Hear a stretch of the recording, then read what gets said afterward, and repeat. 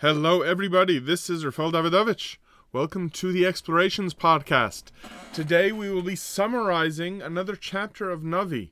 It's been a while, but we had started Sefer Shoftim, which is the book of Judges, and we are now up to chapter 6, which starts a interesting yet tragic saga, which will last us 4 chapters. And it is mostly about the judge Gideon, or in Hebrew, Gidon. Gidon is the next major judge to follow Devorah, and Gidon comes at a time in Jewish history. I invite everybody, of course, to read all of chapter 6. This is only a summary, in which things have gotten much worse than they were in the past.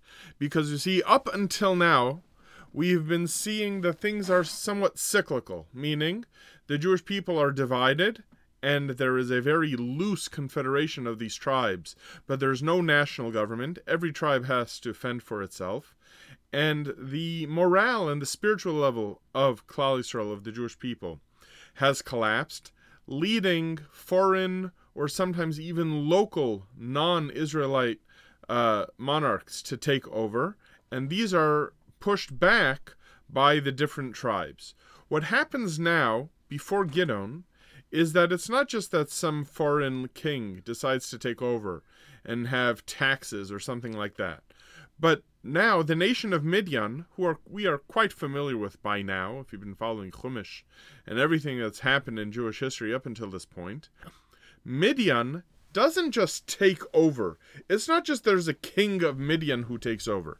What's happening here in chapter 6 is, what is revealed to us is that the Jewish people are so weak that it's not only a matter of some foreign king taking over, but Midian decides, simply put, to move into the country. Not to invade the way an army invades, but to invade the way that another foreign nation would decide to do, essentially, exactly what the Israelites did when they came a century plus earlier, under Yehoshua. And Midian decides to play hardball. They go and they want to take over the country. Not just to take taxes, but to take land, to take crops, and essentially to replace the Jews in Klal Yisrael. And at this point, the Jewish people has sunk so low that many, including Gidon, who is our hero, feel that God has simply abandoned them.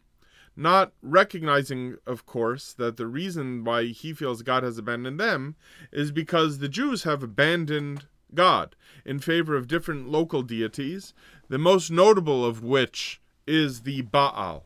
And in this chapter, a malach, a messenger, an angel of God, approaches Gidon, whose father himself is part of the idol-worshipping, Baal-worshipping class, and tells Gidon that he is to be the leader of the Jewish people, to save them. And Gidon says, well, if Hashem is interested in us, then why does he make us suffer through everything Midian is putting us through? So Malach tells Gidon, the first thing you have to do is destroy the altar and the religious effects of Baal, and then we will proceed. So Gidon goes and destroys his father's and his community's Baal paraphernalia, which is very similar, and I hope you noticed this, because I certainly noticed this the first time I came across this chapter, that it reminds us of what the Medrash says that Abraham did when he was a youngster to his father Terach's idols. So this is now in Tanakh, for the first time, we see this in what Gidon does. And Gidon's father's response, when the townspeople come and they want to condemn Gidon for destroying their religious effects, is that, look, if Baal is concerned with what's been done to his stuff, then let Baal take revenge on Gidon. And Gidon gets the new name of Yerubbaal. And Yerubbaal means let Baal come and fight, which is a dismissive term towards Baal, and this becomes Gidon's effectively new title. Gidon is so insecure about Hashem's interest in doing this that he puts Hashem to 2 tests, and Hashem passed the test. It's interesting. The idea that the Torah says, do not test the Lord your God, is that Jews should never feel insecure that Hashem loves them. But Gideon's doing this here shows how insecure he is, not only on his own behalf, that he feels himself to be unworthy, but insecure on behalf of the whole Jewish people, that the Jewish people could still have this relationship with Hashem. This is the beginning, like I said, of a rather complex story of how Gideon becomes the next leader, and in effect, as we will see, the first proto-king of the Jewish people as well. But we'll stop there for now. Thank you all for listening.